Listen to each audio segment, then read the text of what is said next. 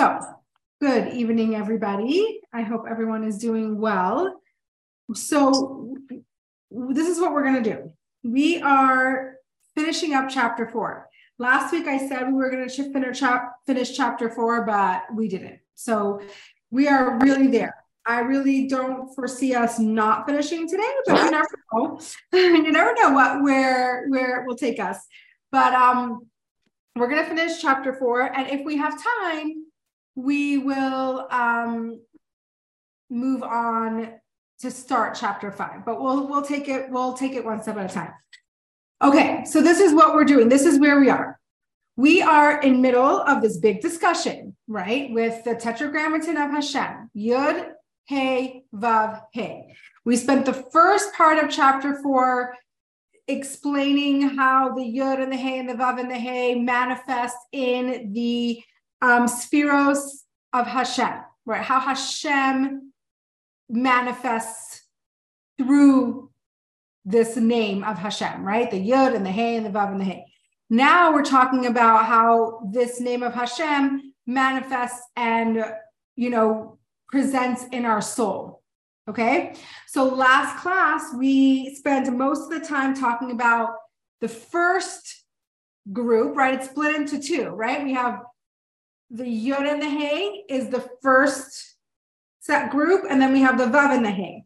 So we know that the Yud, this is still a review, okay? So we know that the Yud represents Chachma, right? It represents that tiny little flash of inspiration, a light bulb moment, the beginning of a thought, of a journey, right? But it's not developed at all. You can't really grasp it. It's not tangible. It is all about just that getting it started, the flash. And now we're going to finish talking about the Hey, the first Hey in Hashem's name, and what that represents. We touched upon it, and we are just wrapping up here. And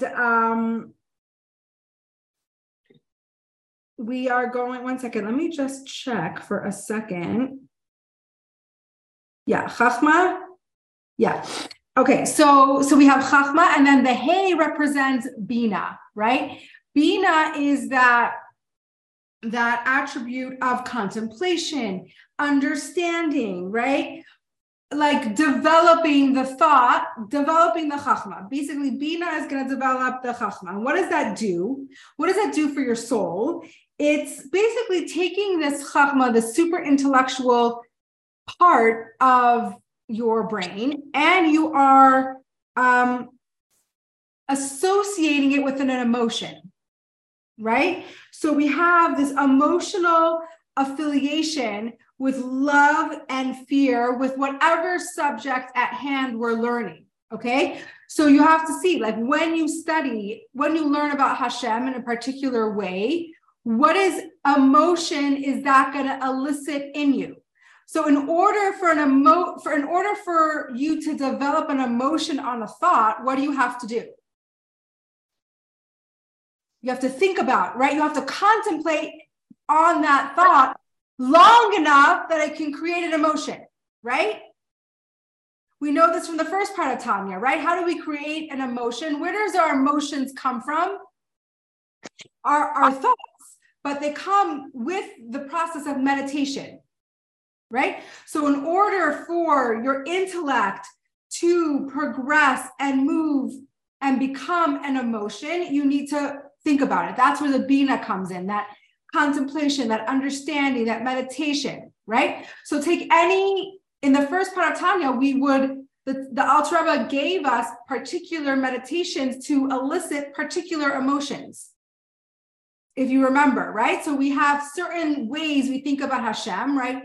Through love or through awe, right? And the more we would, give me one second, the more we would think about that thought of Hashem in that particular way, the higher chance we would have to create that emotion surrounding that thought. Carrie, did you have a question? No. Okay, actually, let me just mute everybody because I don't want the background noise to get in the way. Perfect. Okay. If you have a question, please just unmute yourself and feel free. I just don't, when it's recording, the background noise makes it hard. Okay. So we have the chachma, right? The intellect. We have the bina, which is the understanding. What does the bina do? The bina creates the emotion, right? At first, it's a kind of this step-by-step process, right? We have the emotion of love and fear, right? Chesed and gvura. And then the children of the chesed and gvura are the next emotion, the next characteristics on that list, right? So we have netzach, dominance, hod, splendor, yesod, foundation. We don't go so much into these particular emotions or these particular attributes here in the Tanya, but it kind of just alludes to it, right? So besides for Bina, basically expounding on that flash of inspiration that Chachma provides, is also taking the intellect and bringing it into the realm of emotions. Okay, that's also Bina's job. Bina's job is to contemplate, to develop the idea, to expound on it, to make it tangible, like we're actually thinking about something, right? Because we've all been in the position where we have a thought, but we can't grasp it, right? It's elusive. Like we can't really sink our teeth into it. That's Bina. Bina takes that elusive thought and we think about it long enough to make it something graspable. But not only does Bina take this flash and make it something tangible, it also brings the intellect to the emotion. Okay? So for example, only when somebody has a real solid comprehension or grasp on the greatness of Hashem is he able to access this channel, right, between him and Hashem that provides for him this excitement and love as a result, right? So only if you think about the greatness of Hashem and create this connection, are you going to be able to tap into that love, right? Love, I know, contrary to what society wants to tell us, is that love at first sight, or we throw around the word love so easily, but really, love is an emotion that's created, that's thought about, that's contemplated on, that's developed, that grows, right? And we cannot grow that emotion of love without thinking about Hashem in that way. Does that make sense? Yeah? Okay. So, therefore, what are we doing? We're channeling from above to below, right? From the intellect to the attributes, to the emotional attributes. And this happens specifically through Bina. So we're taking above to below, we're taking intellect to emotion. Bina is that channel which brings our intellect to and creates an emotion out of it. Really like powerful stuff. Like Bina is really, really important, right? And Bina is always a feminine energy, right? So just think about why, Bina is a feminine energy, because it's a feminine quality and energy to take something that's abstract, that's not really practical, that's kind of out there, and bring it down to something that's tangible, bring it down to an emotional level, right? Like that's a feminine quality. So just something to think about. Okay, so why is it so important? Why is it so important for our intellect to come down and develop into emotion? What's wrong if it just stays intellectual? Any, tell me, Carrie. Nothing is happening. Yes. Nothing's happening. We're just nothing idle. happened, right? Have you ever met those super intellectual professors that are just in their own brain and kind of absent-minded and just kind of live in their own world, right? If you keep your intellect up here in your intellect, nothing happens, right? In order for us to for it to actually lead to service of Hashem, our emotion is what inspires action. You need to feel something to want to do something, right? Most of the time, I think obviously there's exceptions to the rule, and obviously we sometimes do things even though we don't want to, right? But in general, if you want to have a positive service of Hashem, if you want your service of Hashem to be joyful, right, and to be exciting and not a burden, and you don't want to resent it, you need to create that emotion around it. So emotion inspires action, right? So when we tap into the emotion of love, what action does that inspire? Giving, right? When we love something, we want to give to it, right? It's an outward expression. When we contemplate like the divine emotion of, or attribute of Gevura, which is like power and strength, that results in the feeling of awe and fear, right? And that is also important for our service of Hashem, right? We spoke about, again, in our first round of Tanya, we spoke about how a really healthy relationship, what is the foundational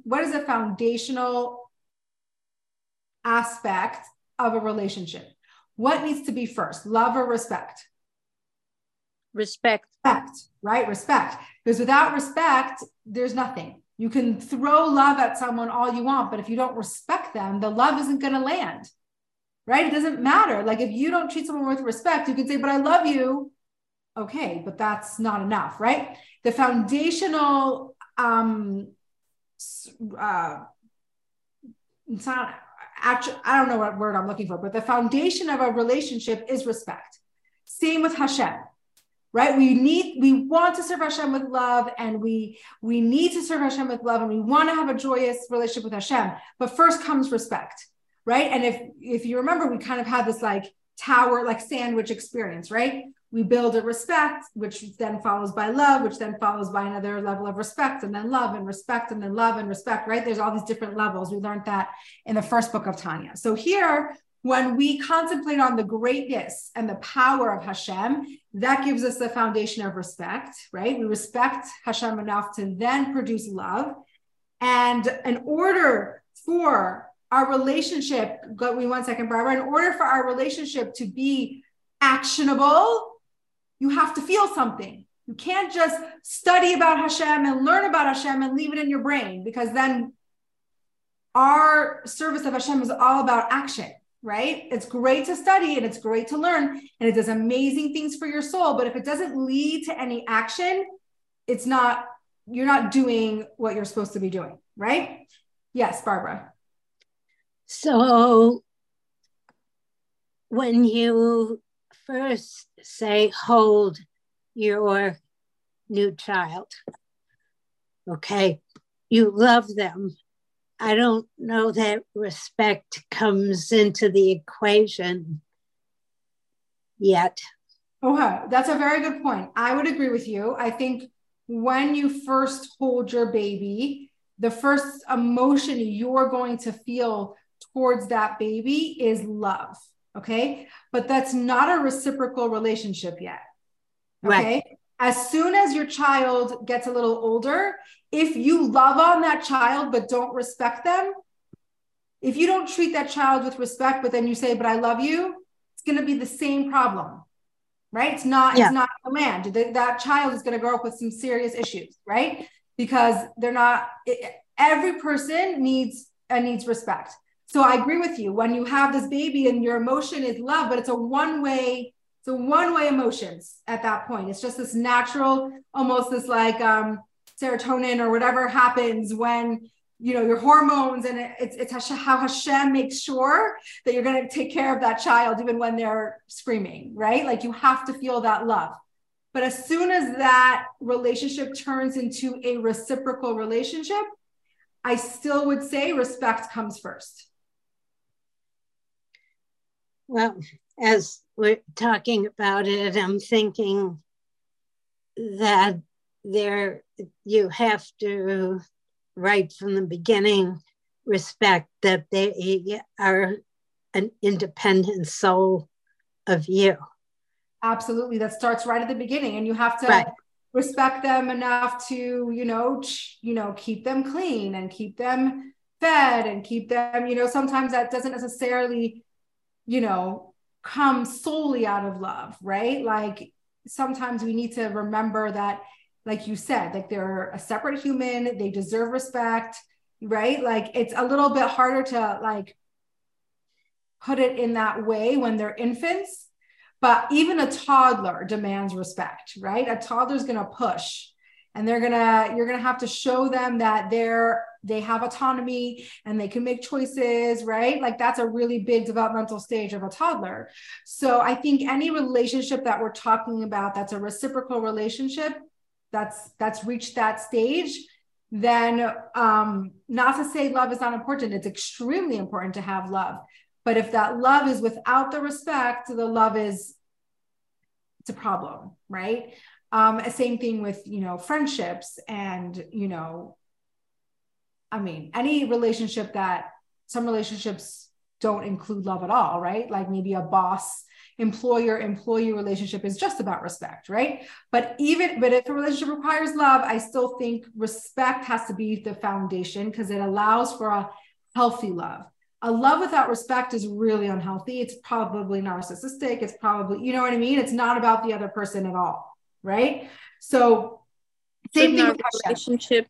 Sorry to interrupt you. Go ahead. Shouldn't our relationship be a little bit different towards Hashem than with the rest of the world? Absolutely. But because we're in human. Comparison, because whether it's like Barbara was talking about, have a baby. Yeah.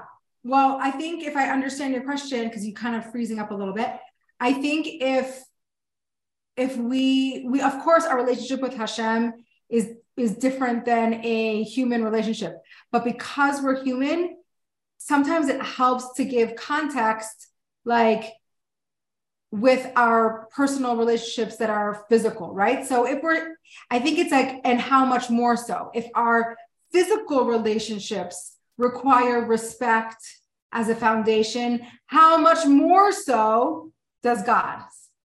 Does that make sense? How much more so? So it's not like the relationship with Hashem, we lost her, hopefully she'll come back. It's not that the relationship with Hashem is exactly like a human physical relationship, but it gives us a little context because we're human. So we're going to operate with that human kind of drive, right? So it just helps us, like if a human relationship needs respect, how much more so does Hashem's? I think that's how we look at it. Okay, so this drawing down of the intellect into the attributes, to the emotional attributes. Hi, I'm glad you're back. Have like several stages, right? So we've been through the stages. Like it's not like it happens automatically, right? Because so first, the first stage happens in our mind, right? We have the chachma, the thought comes to our mind, right? And then we grasp this intellectual angle of the idea, right? That this is fascinating. Before we even create the love, we first understand intellectually that it would be beneficial to have a love for Hashem. Isn't that fascinating? So first, before you can even create the love, you have to recognize that there's a value in loving Hashem, right? Because if you don't see the point of it, what's going to make you actually spend time to do it? So it starts in your brain. Then you think about it enough, right, that it makes sense for you to create a love for Hashem. It's a good idea, right? Then the second stage happens in the inner recesses of your heart, right? And this is the groundwork for that emotional process, right? And the emotional process happens through internalizing the intellectual idea, right? You create the emotion through internalizing the thoughts that you're having, right? They don't just stay thoughts, they get internalized in your heart, right? Then at this stage, the thought that he's contemplated becomes an emotion, right? But the emotion is still an emotion, right? It's still here. It didn't lead to action yet. There's a stage between creating the emotion, right? Loving Hashem, and then doing something about that love, which would be doing a mitzvah, studying Torah, right? So you have the thought, you have the internalization of the thought, then you have the emotion that internalization that creates, right? Then he's aware of his mood and emotion that's affected by this stage that he's in, right? That makes that emotion more revealed, right? And when that emotion becomes like raw emotion of love and fear, right? Then it becomes an action.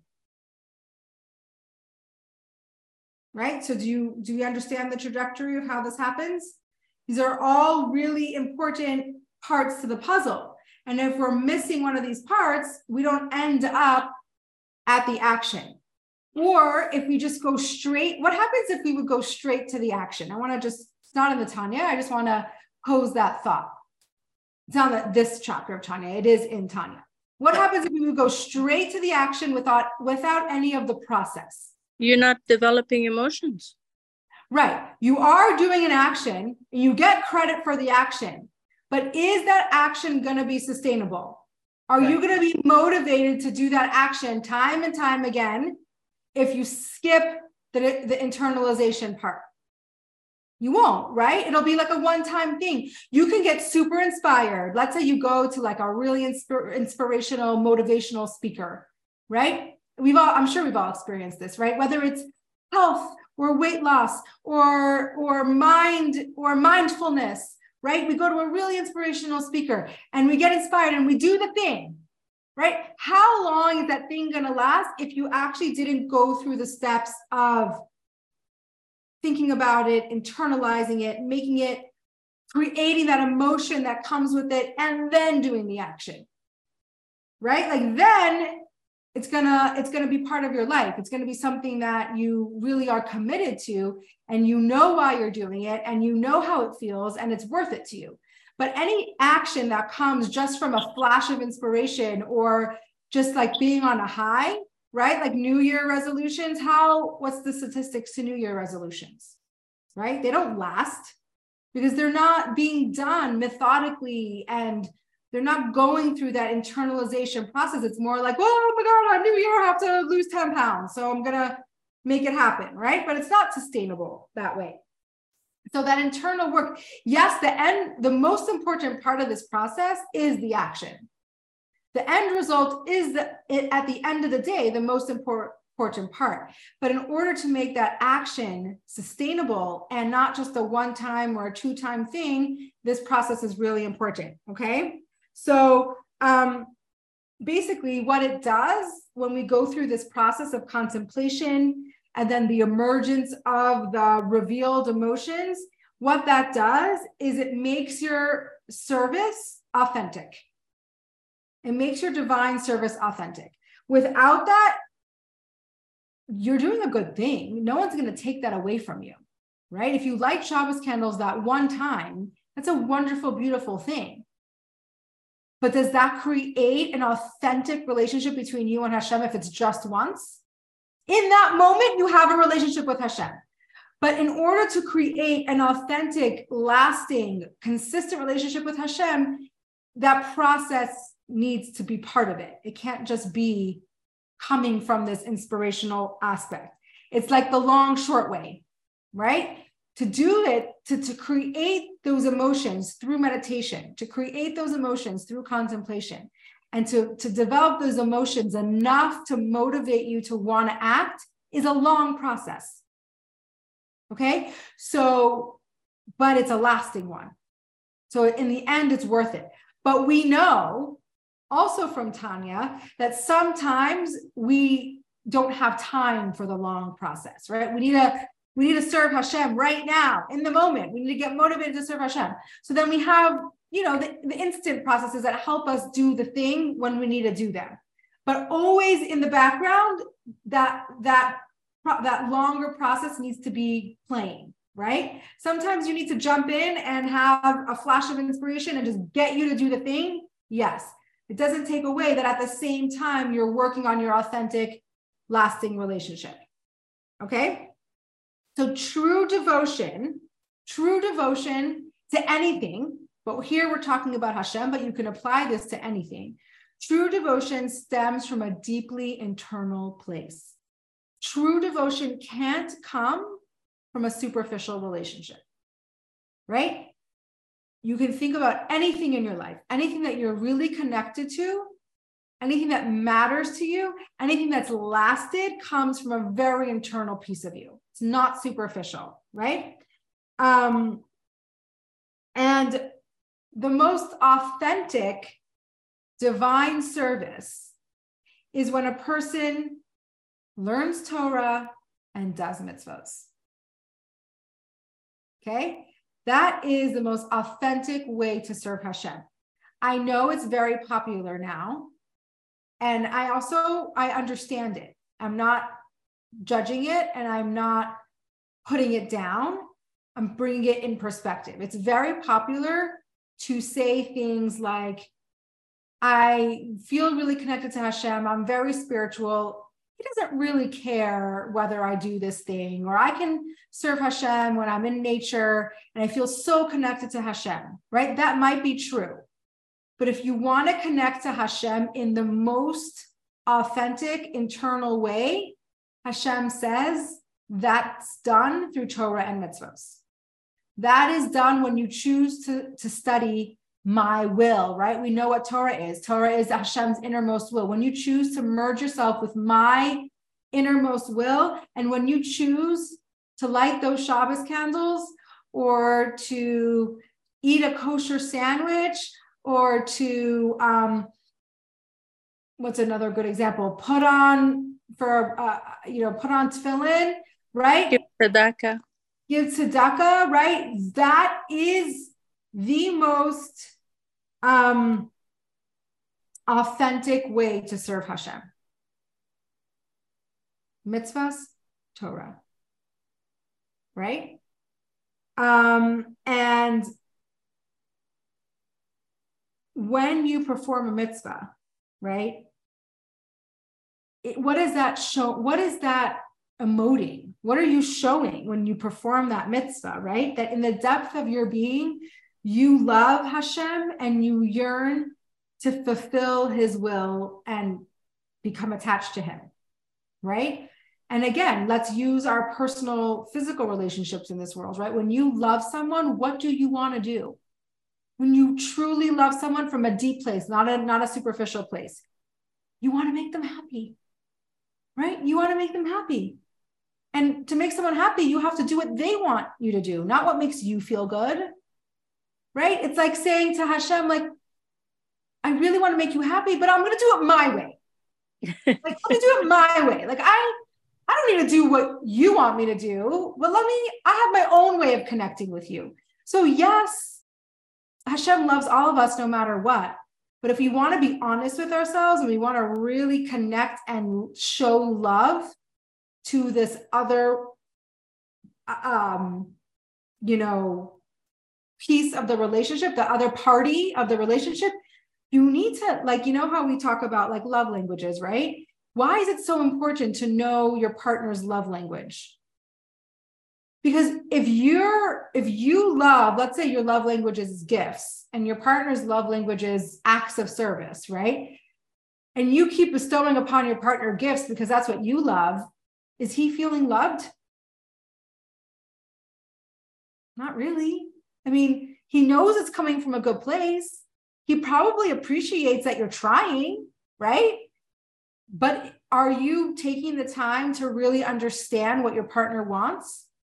So I feel like it's very this is how we make Hashem's relationship tangible to us, right? So when we serve Hashem and say, Hashem, I love you so much, I'm going to take a hike in the mountains and I'm going to think about you, right? Does Hashem appreciate that?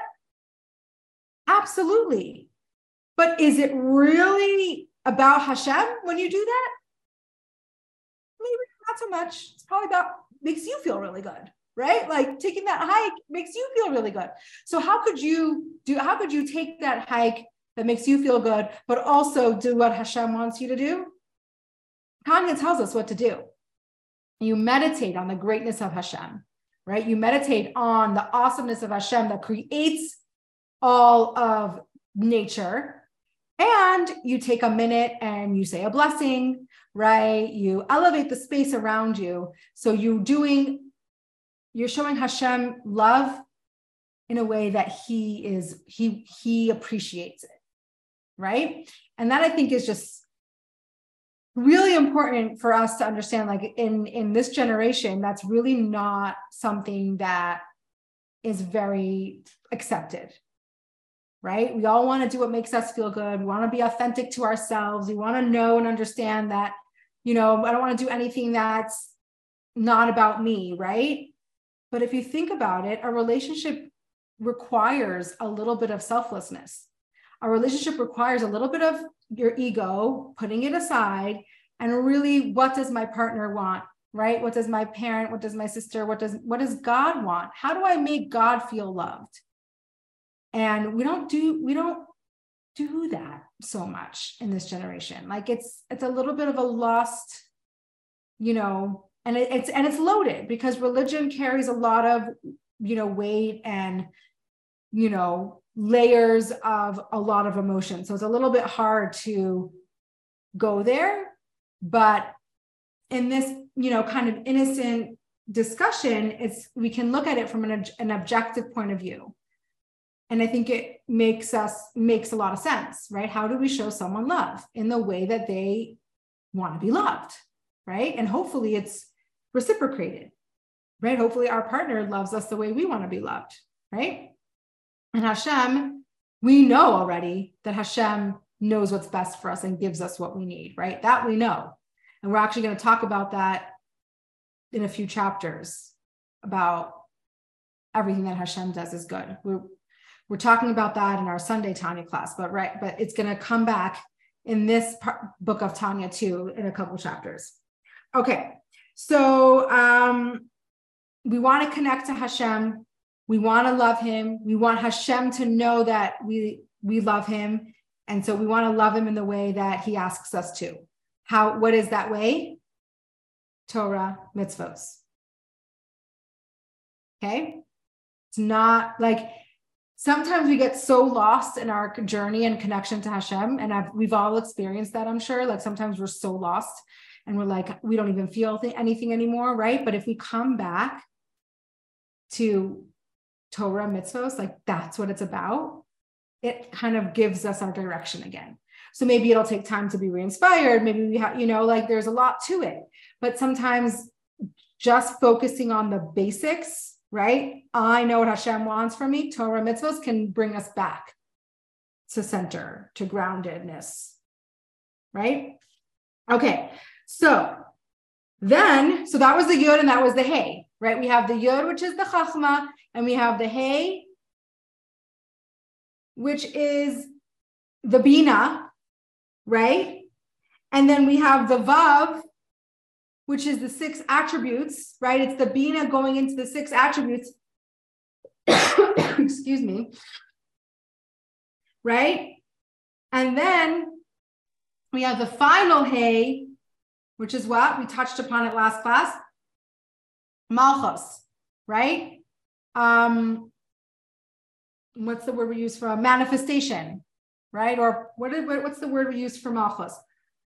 Do you remember? Oh my gosh, I'm choking on myself because I have really bad allergies. What's the word we use for malchus? Help me out here. I'm going to find it. 1 second. Wasn't it 2 words that you used and you said you liked using those 2 words? Yeah. Now I can't remember what they were. Me neither.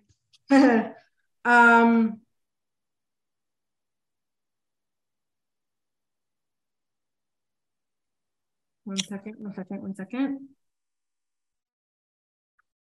Malchus. Yeah. Okay. The definition of Malchus is has no substance.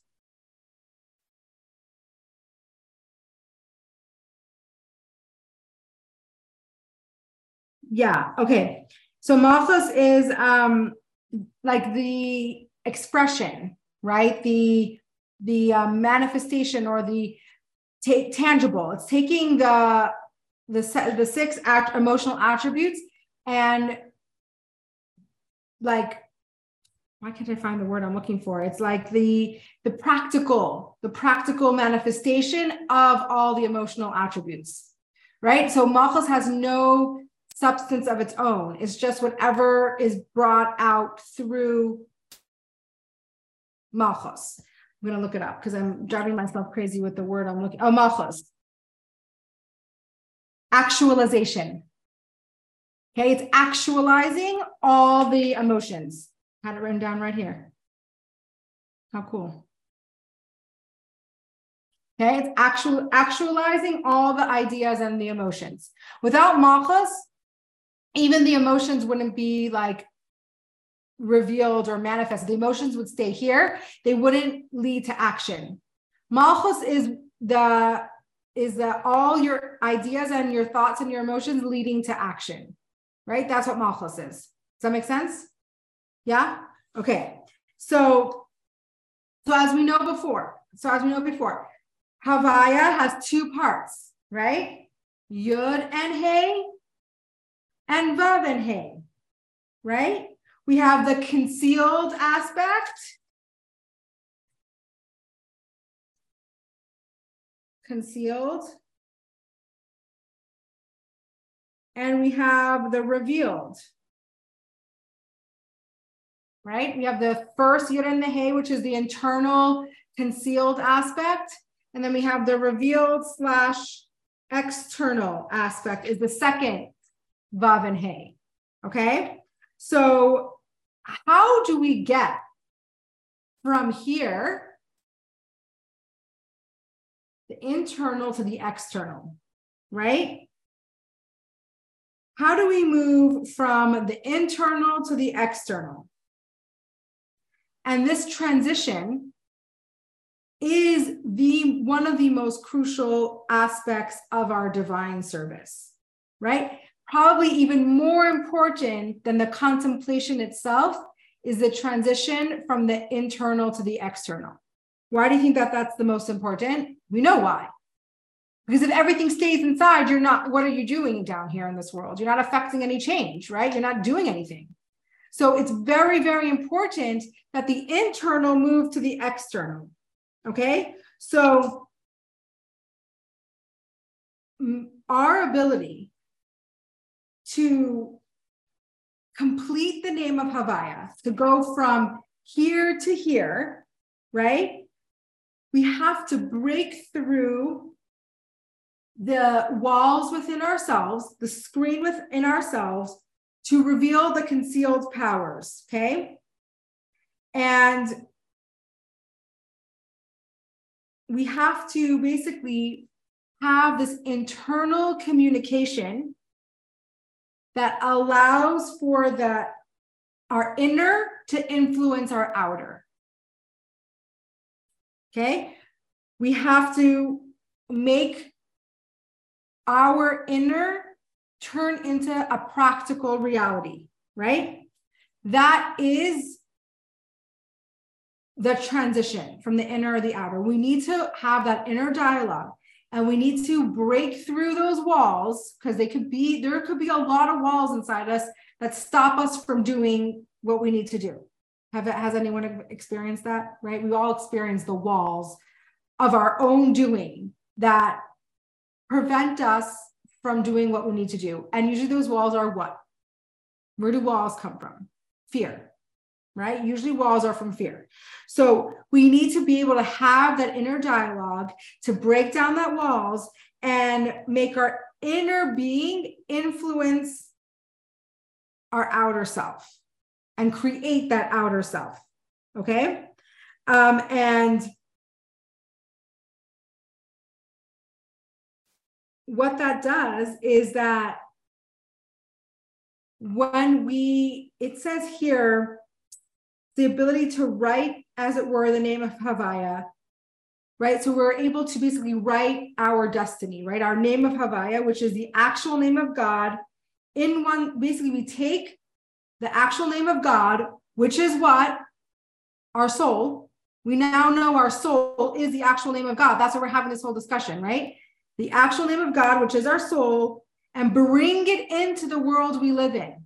Not keep it in here, but bring it out into the world we live in. So in conclusion to this section, is we take our soul, which is the name of Havaya, right? This is what we spent all these weeks talking about, how our soul is the reflection of Hashem's name, right? Our soul's the name of Havaya, but we don't want to just leave it in our soul. We want to bring that name Havaya into the world. How do we do that? Torah mitzvos. Creating your emotions enough to influence our actions. Okay? Does that make sense? Absolutely. Any questions? Any questions so far? We're about to finish the chapter. Perfect timing. So any questions before we just wrap it up? No. Okay. If you do, let me know. Now, we now know that the name of Havaya, right? We demonstrated how the spheros, Hashem's spheros, are manifested through the name of Havaya, right? Hashem's process, how he created the world, how he created us, right? All came through this name of Havaya, right? So we now know how Hashem's spheros are manifest through Havaya. We now know how the human soul is manifest through Havaya, right? You're with me? And then there's a third thing that's manifest through Havaya, and that's the Torah. Okay, so a similar process occurs with the name of Havaya that manifests Torah as well. Okay, so can I ask you something? Yeah, go ahead. Isn't the Torah God in writing? Yeah. That's why it's also that's why Torah is also manifest through Havaya, right? Because it is Hashem's will manifests outwardly, right? So it's the same process. So we now know that the spheros, our soul, and the Torah all are manifest through Havaya, okay? And they all go through these four phases that we just discussed, okay? And then we're going to review the four phases in a nutshell so you have it clear in your head what the four phases are, okay? Are you ready? Yud, the point of nothingness or constriction, right? That's Yud. The first Hey, internal expansion, right? That's Bina. Second, not second Vav, Vav, channeling downward, which is the 6 emotional attributes, right? And the final Hey, which is the expansion and revelation below. That's Malchus. Right? So all these weeks that we spent with the Yud and the Hey and the Vav and the Hey, we now can kind of say it in a sentence, right? Yud, constriction. Hey, expansion. Vav, down, channeling downward. Hey, revelation. Do we get the process? Any questions? Do we need to repeat it? Yeah? Yod, constriction, nothingness, right? Hey, Bina, understanding, expansion. Vav, 6 emotional attributes, right? Drawing downward into our heart, right? And then Hey, revelation, taking our emotions and making them into action. Right? Okay. Now, this principle is going to keep coming up for us in the following chapters. So just keep it in the back of your head, like this kind of trajectory of how our process works, how our relationship with Hashem works, how everything starts in our intellect and leads to action. That process is going to come up multiple times, okay? But we now know that as a foundation, right? We now have the foundation of how our process works, right? Now, the name, this is where it really relates to Igeres Hateshuva, right? Remember, we're talking about tshuva, returning to Hashem. We got way sidetracked with the name of Havaya, but now we're going to remember why we talked about it to begin with in this one last final sentence of the chapter. The name of Havaya should never be separated. Okay? It should always be together. That process, we should never have one without the other. The name of Hashem should never be separated. Okay? Sin separates the letters, and repentance unites them. So when we sin, we are separating the name of Hashem. Okay? But when we repent, they're reunited. And that is why we needed to know in depth what this name of Hashem represents. Because if we don't know the magnitude of our actions, if we don't realize that when we sin, we are breaking apart the name of Hashem, which we now know what that means, right? Then how do we know how to return? How do we know what we're coming back to, right? We needed to know what we're breaking to know how to return to what we're breaking. So when we sin, the name of Hashem gets separated, right? And exiled. And when we return, we reunite that name of Hashem. And we're going to expound on that in the next chapter. Okay, but do you see how we come full circle? How we now, like, we spend so much time and a lot of abstract stuff, mind you, about discussing this name of Havaya. Like, why? Why did we spend so many weeks doing that? It's because we needed to understand the cosmic effects of what we do down here. Not only we're breaking the name of Havaya up here, we're breaking the name of Havaya in our soul, right? And everything's separated, and then the connection is lost, right? If you break apart this trajectory and this process, then something gets stuck somewhere, right? The energy can't flow. If one of these pieces are out of whack, the energy isn't flowing, right? So when we sin, we block energy. We block godly energy from flowing where it needs to flow. When we repent, we repair that, right? So it's not a lost cause, but we need to understand what we're doing and how we're doing it. And that's where we're up to. Okay. So any questions? I just want to also, in a nutshell, because in the Chaim Miller Tanya, it actually summarizes the two parts of Havaya in a very nice way. So I'm just going to read it to you as just another thought. So the two processes, right? We have the Vav and the Hey. I mean, the Yod and the Hey and the Vav and the Hey, right? These two processes. The first two letters of the name.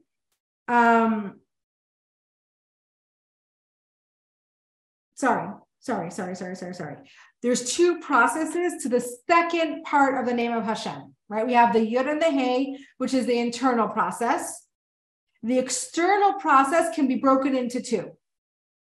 Though that too is the emotional expression followed by the practical worship. Okay, so that's the second part of Hashem's name. The external process is broken into the emotional expression and the practical worship, right? The Vav is the emotional expression, the Hey is the practical worship. Okay? Any questions? If anything isn't clear, please speak up. The very last part. It was I just repeated. I could have left it alone, but I just repeated that, we have the first part of Hashem's name is the internal process, right? The intellectual process. And the second part of the name of Hashem is the external process. The external process starts with the emotional expression, right? Tapping into the emotion, and then which leads to the action. Okay, it was just another way of saying what I said before. Okay, are you ready for meditation? Okay, let's do it. This was too quick. I know, class just flies by, it really does. Okay, deep inhale or a nice inhale while your eyes are still open. And when you exhale, gently close your eyes.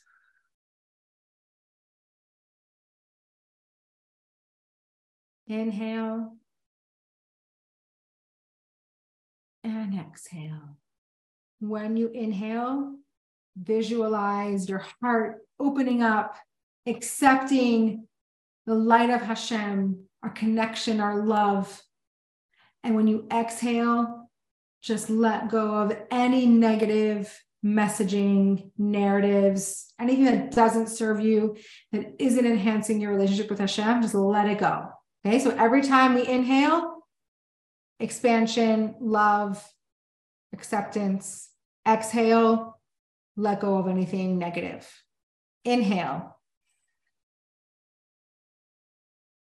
Exhale. Inhale. And exhale. 2 more times. Inhale.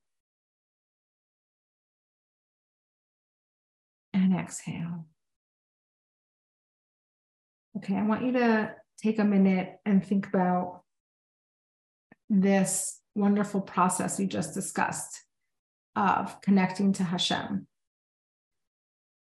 And this process that starts in our mind, that goes into internalization of the thought, which then goes to an emotion that we create, a love and a respect of Hashem. And once we love and respect Hashem so much, and it's authentic and it's deep and it's internal, we want to act on it. And how do we act on that love and that respect? By studying Torah and mitzvos. And that, in a nutshell, describes our service in our relationship with Hashem, from the start to the end. And I want you to take a minute I'm going to stop talking. I want you to take a minute and think about this process. Think about, where in this process do you get stuck? Where in this process would you like to grow? What part of this process needs your attention? There's no right or wrong. We're all on a journey. We're all on our own unique journey of connection to Hashem. So just take a minute and just kind of reflect where you are at. And where do you want to be?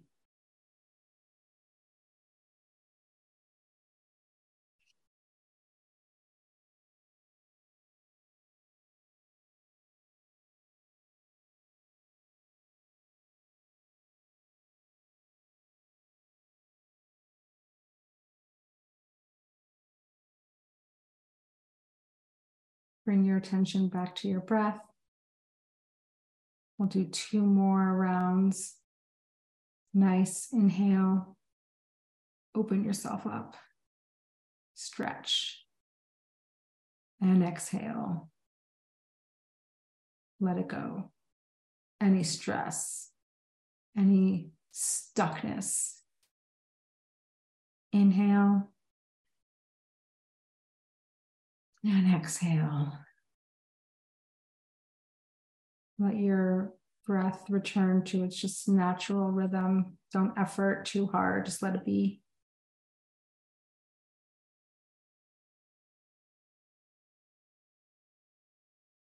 Come back to the physical space that you're in.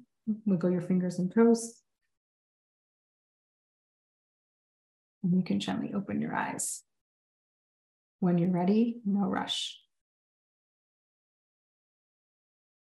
I'm going to stop the recording right here.